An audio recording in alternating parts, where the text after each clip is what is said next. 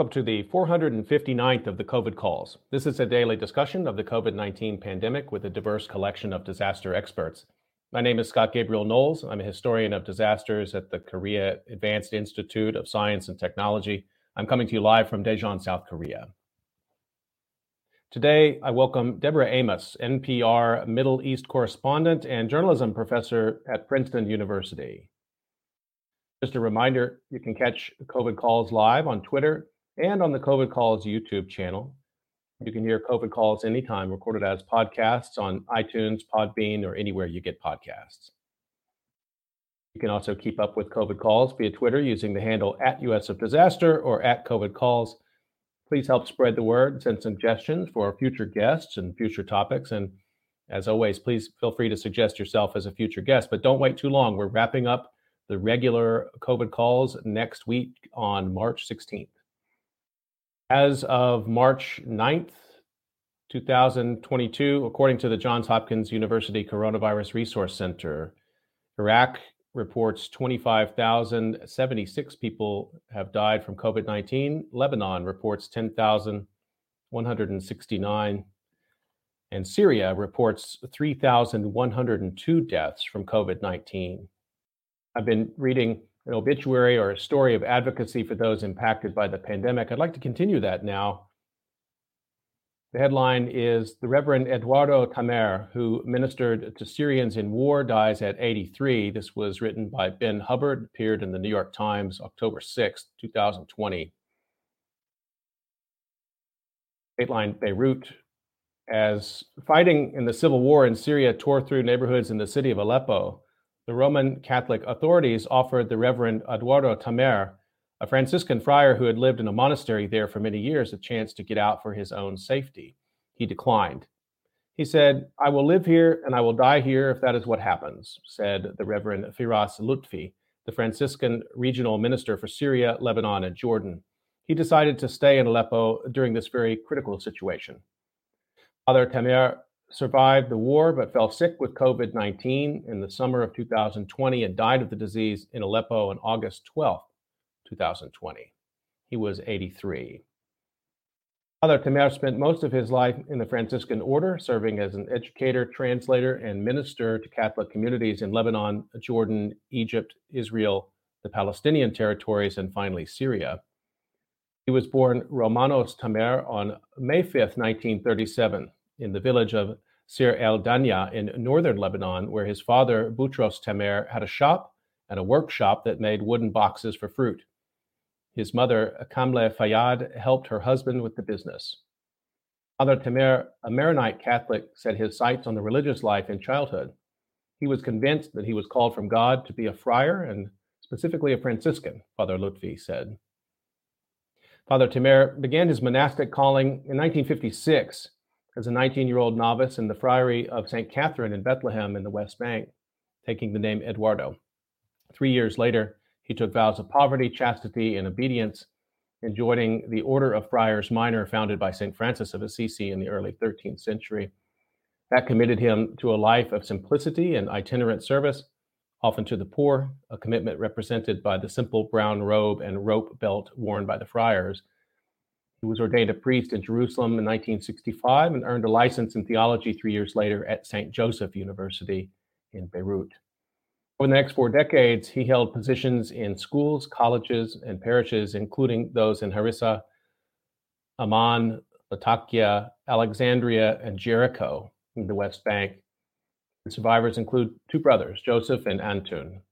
Father Tamer was transferred to the monastery of St. Anthony of Padua in Aleppo, Syria's largest city, in 2007. It was where he would remain, serving for periods as the superior and the director of the parish recreation center. Father Lutfi recalled that Father Tamer liked to hear confession in order to give people hope and peace. He was skilled at translating religious texts from Italian into Arabic, most notably The Mind's Road to God, a medieval treatise on spirituality by Saint Bonaventure.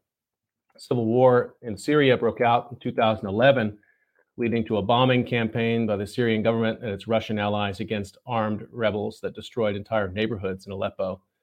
The city's Christians, long a small minority and divided among different sects, immigrated in large numbers during the war. Estimates of the number of remaining Catholics are in the thousands.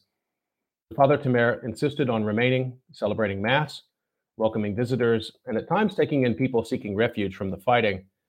It was his decision to stay and continue his service despite the bombardment and the war and disease, Father Lutfi said. It was his mission to be beside people who suffer.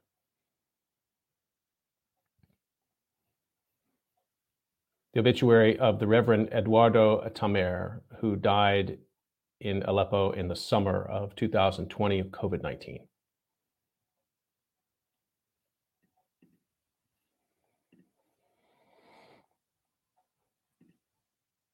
Okay, I'd like to turn to my conversation for today, and let me introduce my guest. I've really been looking forward to this conversation. Deborah Amos is an award-winning international correspondent for National Public Radio News, which regularly features her groundbreaking reporting on the Middle East and refugees in the United States on Morning Edition, Weekend Edition, and All Things Considered.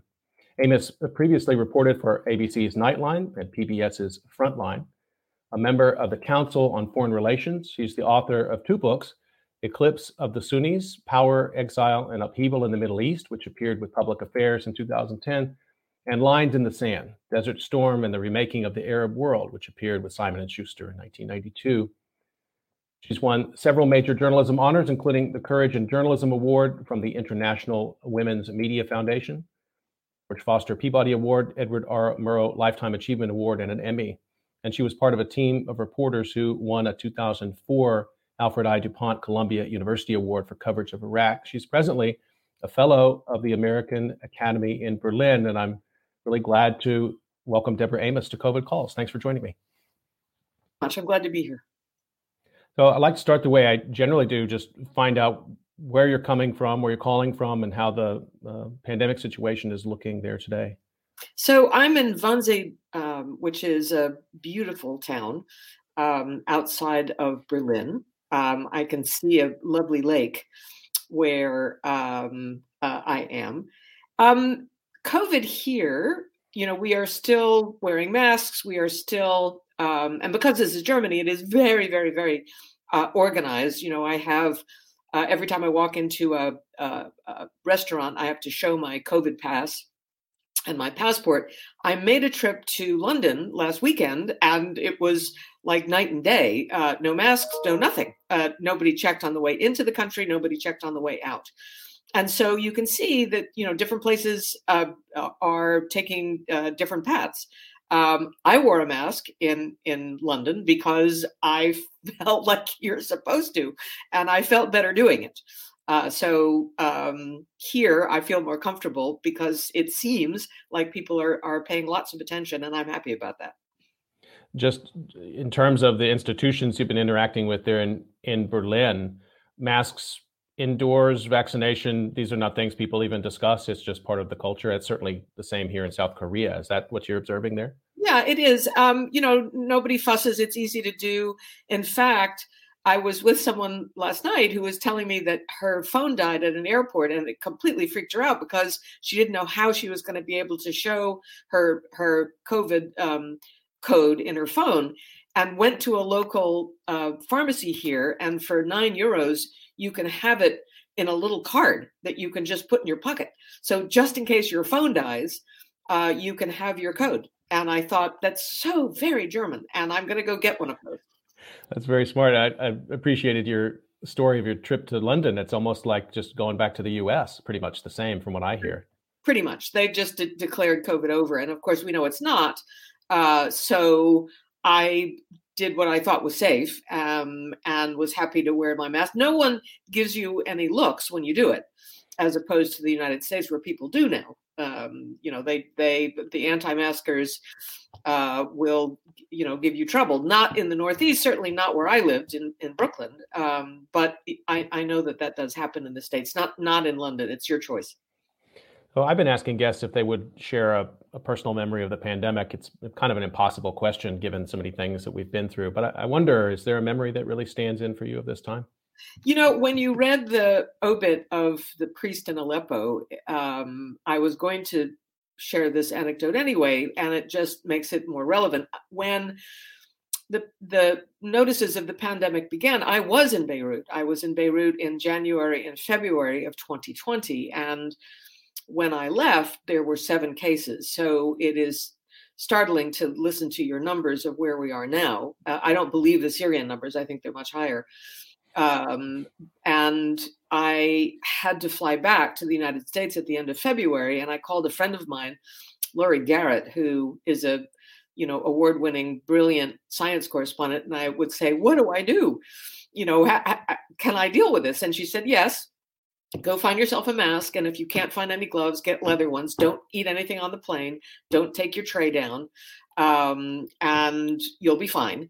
And of course, she was right. But by the time I got back to New York, I knew what was coming because she told me what was coming.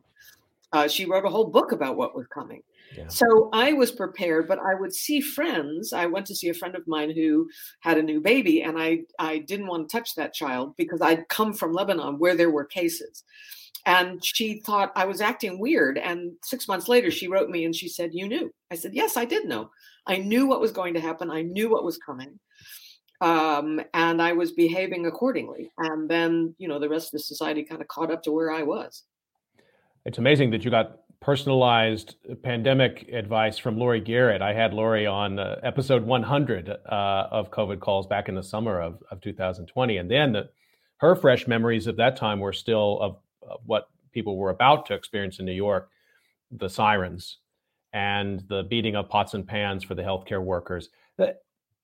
It seems to have now, with this discussion of endemicity and the pandemic somehow being over and masks coming off the United States, it seems like a distant world at this point to me.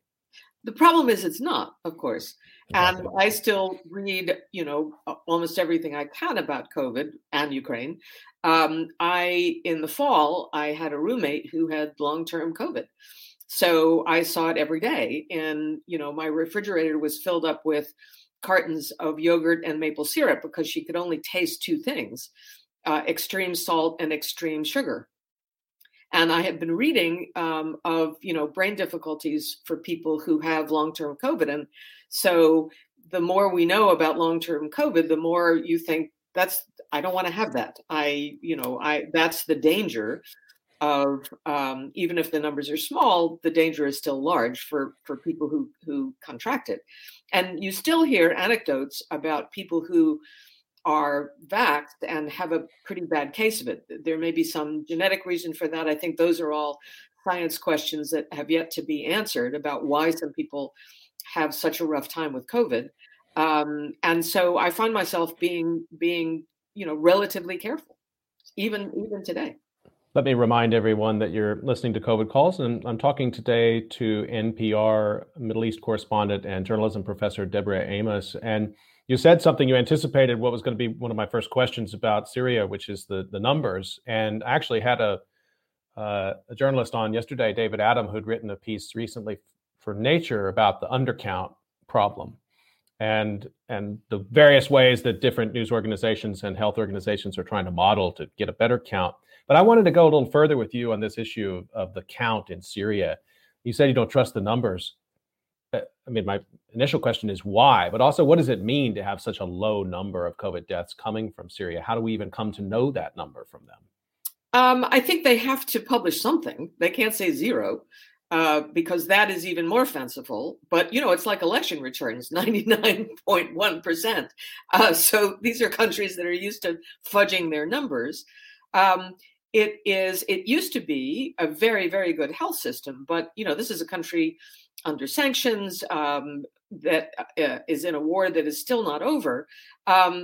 I think the more remarkable thing to know about Syria is to look at the numbers in Idlib, which are relatively low. And if you look at how people are living there, intense, cheek by jowl, it's kind of extraordinary. However, these are young populations, and nobody really can count in Idlib. But I think we would know if there was a raging epidemic that was killing people throughout, and that is not happening. And you see in other places that this is also the case, and it has to do with the age of the population, how isolated they are from people who could bring in, contagion. And I think Idlib has been cut off from the outside world, so it's its own world. And that may explain why those numbers are low. Syria is not the same. I mean, they have a porous border with Lebanon, and I just think it is in their DNA not to give accurate numbers. That gets intertwined with the problem of counting war deaths and refugee numbers too. I mean, as a journalist, though, your mandate is to try to give us the facts. And I wanted to sort of ask you, we're going to talk about your reporting, but I mean, even just this issue of numbers, if you ask the Syrian authorities to give you a number and they give you back an answer like that, what's your recourse as a journalist? So look, my rule of thumb is don't report numbers, because numbers are emotional. One of my first assignments was in 1982, the Israeli invasion of Lebanon. And if you asked any Palestinian officials how many died, they tell you 1 million, because that's how they felt. And you learn from that moment on to just watch out for numbers. They give you some sign of what authorities think is saleable, or they give you some sign of things that you didn't think about. I will give you an example.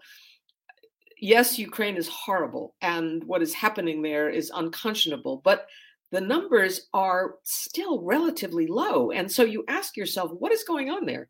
And I can't answer that question because I can see the destruction on my Twitter feed, but yet the numbers are relatively low for 13 days into a conflict that looks the way it does.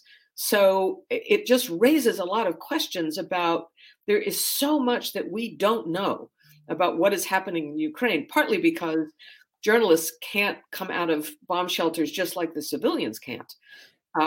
And so I think we are losing a lot of information inside that country to answer the question, to explain those numbers. I appreciate that rule of thumb. It's been a challenging one during COVID, though, because we have, the desire to, those numbers at one level are supposed to be a roadmap to where we're supposed to surge healthcare workers and material. But on the other hand, we know it's an undercount even in the United States and in Brazil and in India. So you're kind of left wondering, well, what really is the scale of this? And I guess people thought, I'm going to editorialize here for a second. I certainly thought coming into the pandemic that the United States sort of health system was such that you would always have a more or less good count. And then the president of the United States called for basically stop counting in the summer of 2020. Things would look a lot better if we stopped testing, which is a way of saying stop counting. I was brought up pretty short by that. But that is true. And as more and more of us self-test, those numbers aren't reported anywhere.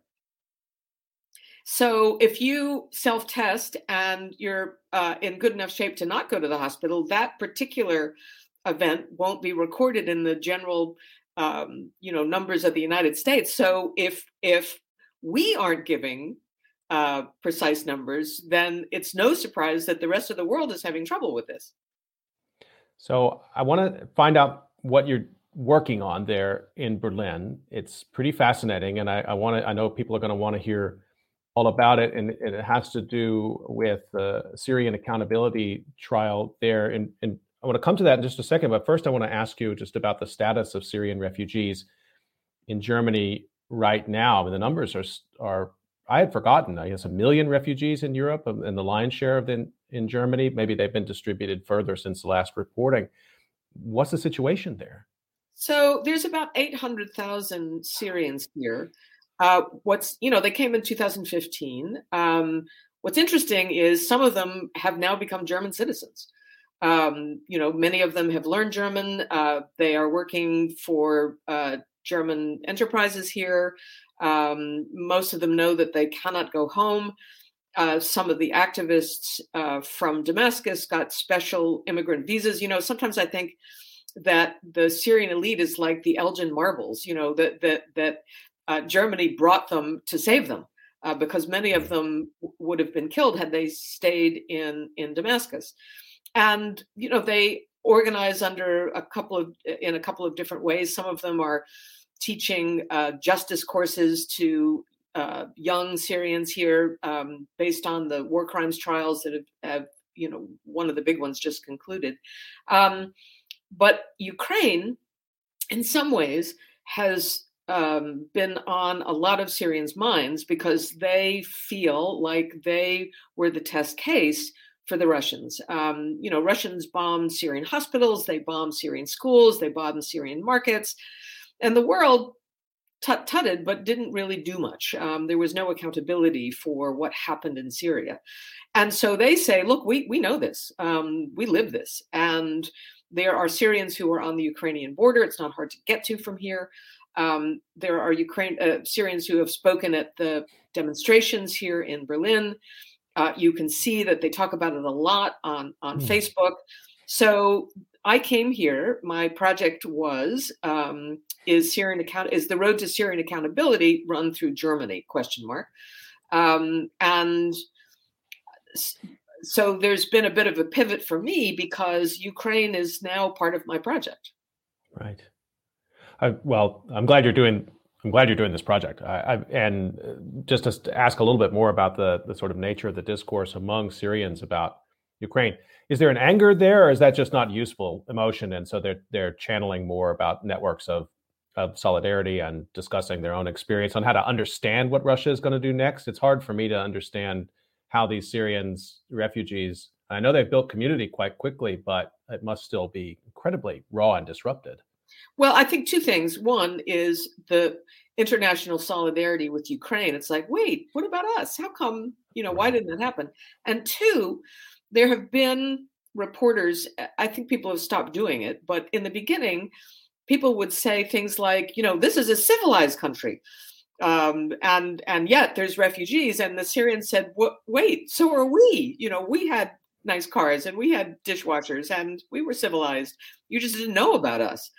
And that has been painful. And you see a lot of pushback on that. And that's been terribly unfortunate. And I think that the reporters who say things like that are just incredibly misinformed about who the Syrians are. And so I do see a lot of pushback with that. So tell me about the Syrian accountability trial. And I'm particularly interested in sort of the theory of justice that this relies upon. It's a quite unique sort of endeavor.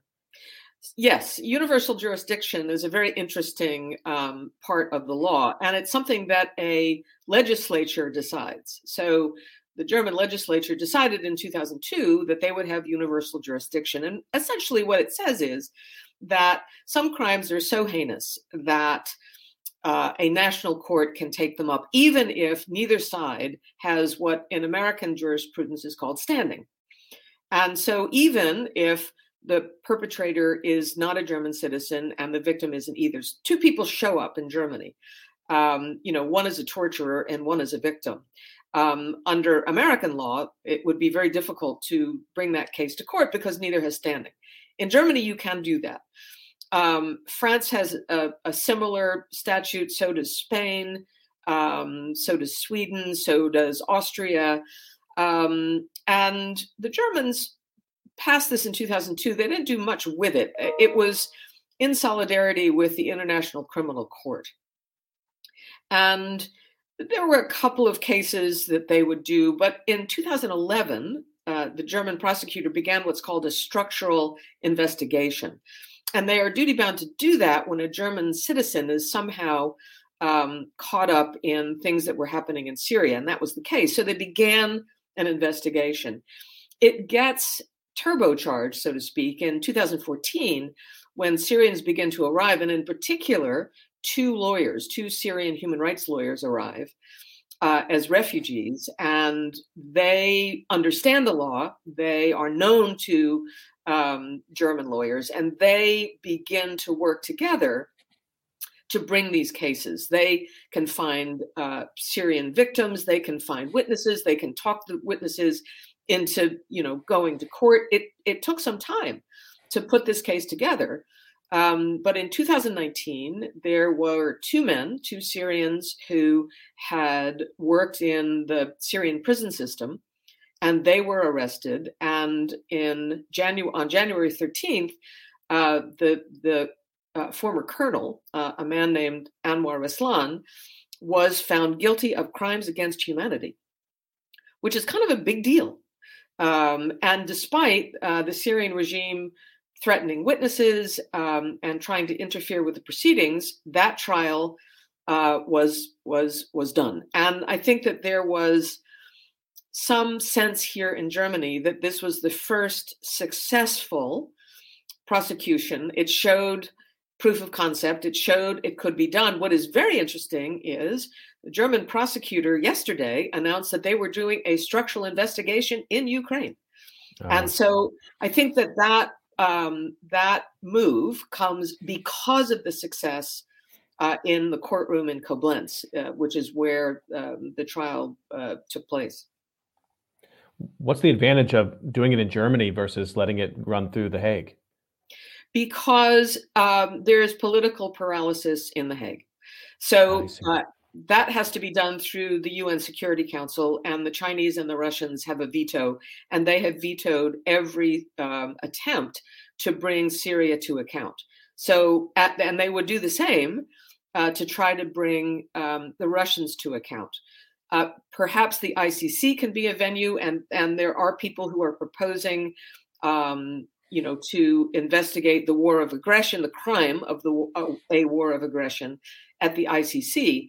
But the ICC is quite a controversial institution. The Americans don't like it.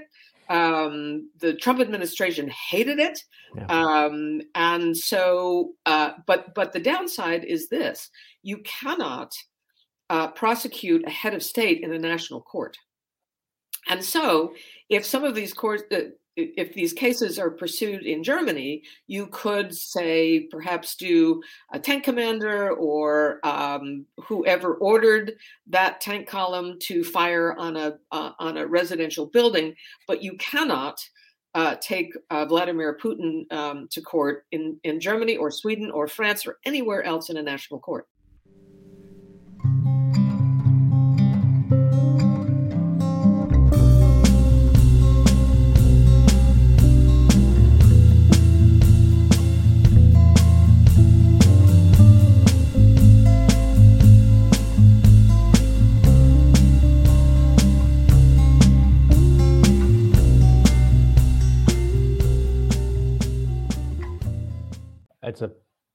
It's a fascinating set of interlocking legal problems there, but I'm also curious about the evidentiary sort of standards of this. And, I was really taken with, I don't know if you follow the art of Ai Weiwei, the Chinese artist who has documented and continues to document the plight of the Syrian refugees.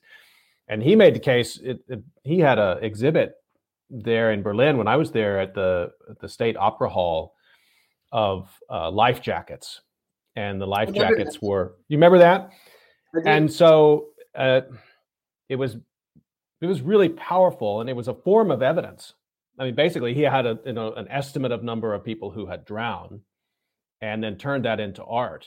And so that's one way to provide some evidence. But what's being introduced in the courtroom that you're talking about must be something more akin to what you'd find in a murder trial, I guess, in a U.S. courtroom. Correct. These are criminal proceedings, and so the bar is quite high for evidence. So you had more than 50 witnesses. I think it's somewhere in the neighborhood of 80 witnesses, and that was just people who had been through the torture regime, which was on an industrial scale. I was in the courtroom when an older gentleman testified, and the defendant was in the courtroom, the man who was responsible for, his pain. And he had a breakdown after he testified that he knew Anwar Raslan. I mean, they are within spitting distance of each other in the courtroom. It was incredibly powerful. And it was early in the uprising. His wife and his daughter had gone to a protest for milk for the children of a town called Dara near in the southern part of Syria. It's near Jordan. And essentially, Raslan had said to him, "You should have known better." And he ordered extra electric shock for him. And this is what he was telling the court. And he all of a sudden had a breakdown and had to leave. So these are and I have just heard in the past day or two that the judges were given some sort of psychological training. So because they had to hear these stories for 2 years on the stand. And they needed help, as often NGO workers do, that, when you take on all of these stories, you also can be affected. But let me point this out, that when the trial opened, the indictment said 4,000 cases of torture, and we started with something like 38 cases of death. By the end of the trial, they brought that number down to 28. Because the bar of evidence only allowed them to say, we can say with certainty that 28 people died, not 38. So that was an interesting thing for me to watch that number. There are 5 federal judges. It is not a jury trial. And so that is how they felt about what they could actually say at the end of the trial. So, they were very mindful of evidence, very mindful. And what is the relief that will be available if there's a conviction? Well, there has been. This was a crimes against humanity, and 15 years. This is the German system where you come up for parole in 15 years. Doesn't mean that he will get it. But look, what you witness in this case is the limits of justice. You had a perpetrator. He was in Germany, so you could bring him to trial. You had witnesses of that particular branch. There are plenty of Syrians in Germany who were tortured in other branches. They will not go to court because there's no perpetrator to try. For those who testified, many of them said it was a relief. They did not feel like a victim anymore. They felt like they were doing something. Their families felt the same. But that feeling does not, help those who did not testify. And so you do see the limits. As somebody said to me, it's like catching drops of rain as the storm rages. These things are still happening in Syria, and everybody knows that. And it hasn't stopped any of the torture that is happening in Syrian prisons. So there is a limit to this. There always is a limit to international accountability. Let's look at the history here.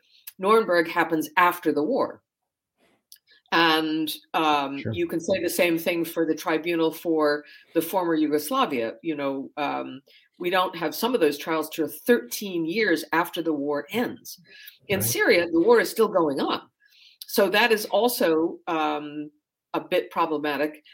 But what you do get is, for the first time, the victims of a war, rather than the winners, get to write the narrative. That it is now the truth as determined by a German court. If you are growing up in a refugee camp 20 years from now, and you want to know why this happened to you, there is something that you can go and read in Germany about what happened in Syria. It's not a debate anymore about is there torture in Syria or is there not. A court has said, yes, there is.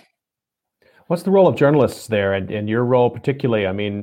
There are decisions that will be made in the courtroom, but then there's the sort of broader court of public opinion and the role of documentation, which, as you point out just now, can have a very long impact over time. So how do you see your own role in this?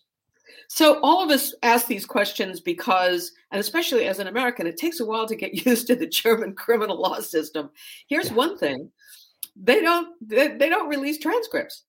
And it took a court order to get them to translate it into Arabic for the participants. Really? Yeah, it took a while to do that. And so many organizations sent court reporters to take down what happened every day. And you could read it on, for example, the European Commission for Constitutional Human Rights here in Berlin. They put out a daily piece of literature on their website about here's what a witness said. Here's what the witnesses said. There were 6 who testified on the last day, and you could read all of these things on a website, but that's because organizations cared enough to send court reporters to do that. And I think that it was a missed opportunity for the German judicial system to put these things out in Arabic, because then you had to ask yourself, who's this trial for at the end of the day? There's a new trial that is open. It's going on now in Frankfurt. And for the first time now, there is an Arabic language podcast that is out on the web that will allow Syrians, if they wish, to listen to this, surreptitiously in Damascus if they want to know what's happening with that trial. But look, everybody's learning. Everybody. This is all quite new on how you do this. So it's interesting to see how people are adapting. There was an English language podcast for the trial in Koblenz. It was called Branch 251. And they are moving to also do the case in Frankfurt. So, it's social media that is filling in the gaps. Let me just remind folks that you're listening to COVID Calls, and I'm talking today to Deborah Amos, who's a National Public Radio Middle East correspondent and professor of journalism at Princeton University. We've talked a little about Ukraine. I'd like to come back to that. And sort of, I guess, one basic question is, what do you think is going to happen? Who knows that? I mean, we talk about it every day. I have 14 fellows with me, and that's breakfast conversation. What's going to happen? You tell me. Look, I mean, here you feel it acutely. I went last week to the Berlin Central Station to just observe people coming in. And it was incredibly well organized because all of the organizations for the Syrian refugees of 2015, everybody just got up and said, yes, I remember how we did this last time. We're going to do that again. And Germans are taking in Ukrainians. I talked to a photographer. He said, I'm taking in a pregnant woman from Ukraine. I thought, oh, great. Some of the staff here are taking in families.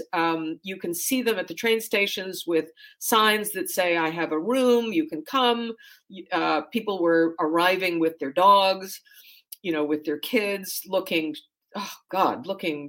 just frazzled.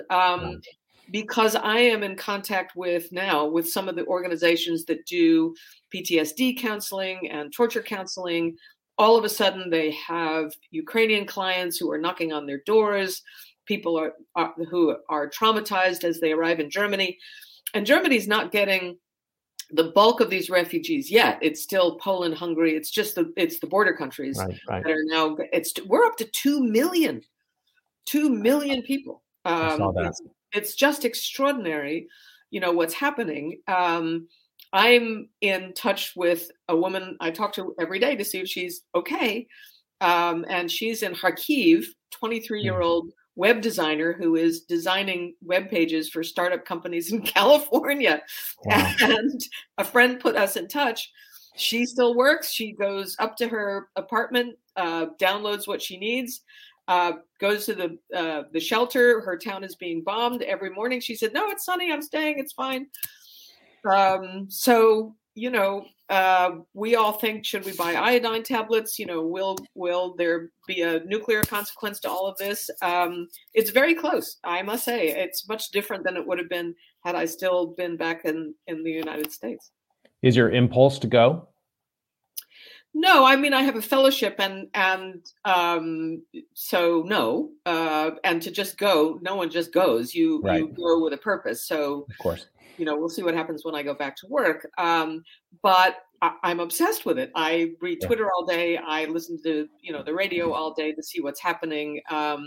It's impossible not to. I went to see a demonstration on Sunday, which was in a place called Babelplatz, where the Nazis burned books. And here you had thousands of people wrapped in Ukraine flags and a feed from Ukraine. What is astonishing is, in the middle of this, I mean, this happened in Syria as well, but, this is a TikTok war. So people still have, even in Kharkiv, I am able to talk to a woman there. I can call her if I want, and her line is perfect. The internet is still up in many of these places. And so I hear interviews with people on trains. I hear people doing interviews in bomb shelters. A little girl sings, "Let It Go" from Frozen, and the whole world sees it. It's just extraordinary what is happening, and how we can all see what is happening, but still really don't understand what's happening. I have to say that. And to come back to what we were talking about before about the war crimes.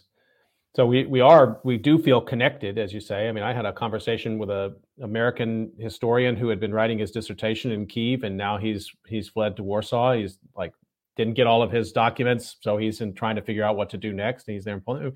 Then we had a conversation just before I talked to you, and we have this sort of sense of connectivity. But to some of the more pressing issues, I'm concerned about, what's happened with COVID there in the middle of a war, but then also the war crimes. Sometimes with this video you see, but you don't really understand what you're seeing. I don't retweet videos unless maybe the New York Times does it. I'm very careful about it because I think, I saw this in Syria. All of a sudden you'd see something from Mexico and you didn't realize it for a while. And it's, wait a minute, who did that? I mean, there's so much disinformation that, one must tread very, very carefully. I will give you an example that has been on my mind for a while. So I talked to this woman in Kharkiv. She is in a bomb shelter at night and, goes to her apartment in the daytime. But then I read Kharkiv is being flattened. So why can she still talk to me? And why isn't she leaving? I don't say that because it's not my place to. I see pictures of the Kharkiv train station where there are thousands of people trying to get out, and she's not. So why? But I feel like I don't want to really ask her that. I don't want to, it's not my place but I think about it in the daytime, like, what don't I understand about what is happening there? So we're almost up on time in my discussion with Deborah Amos, but I wanted to ask you sort of a journalism question here. I mean, this has been for you, it's been a long period of unbroken coverage of disaster. Yes. And I think about disaster very broadly. So I include state violence and war and disease all in there, because really they expose many of the same things, which is political dysfunction and social vulnerability. So I wanted to ask you about how journalists have been taking care in this time, and maybe even how you do when you do your work. And because I think to do it well, you have to develop relationships with people. But of course, that means there's vulnerability and sort of trauma, secondary trauma that goes on. And this has been going on with COVID as well. The journalists who've been covering COVID throughout this period, I think, have been suffering. I wonder how you think about that issue. I do think about it. And I think part of my secret wishes is to go see the torture people who do therapy, is to say, should I be doing something? Look, for a long time, I had a partner. He died a couple of years ago, but I had a partner who did what I do.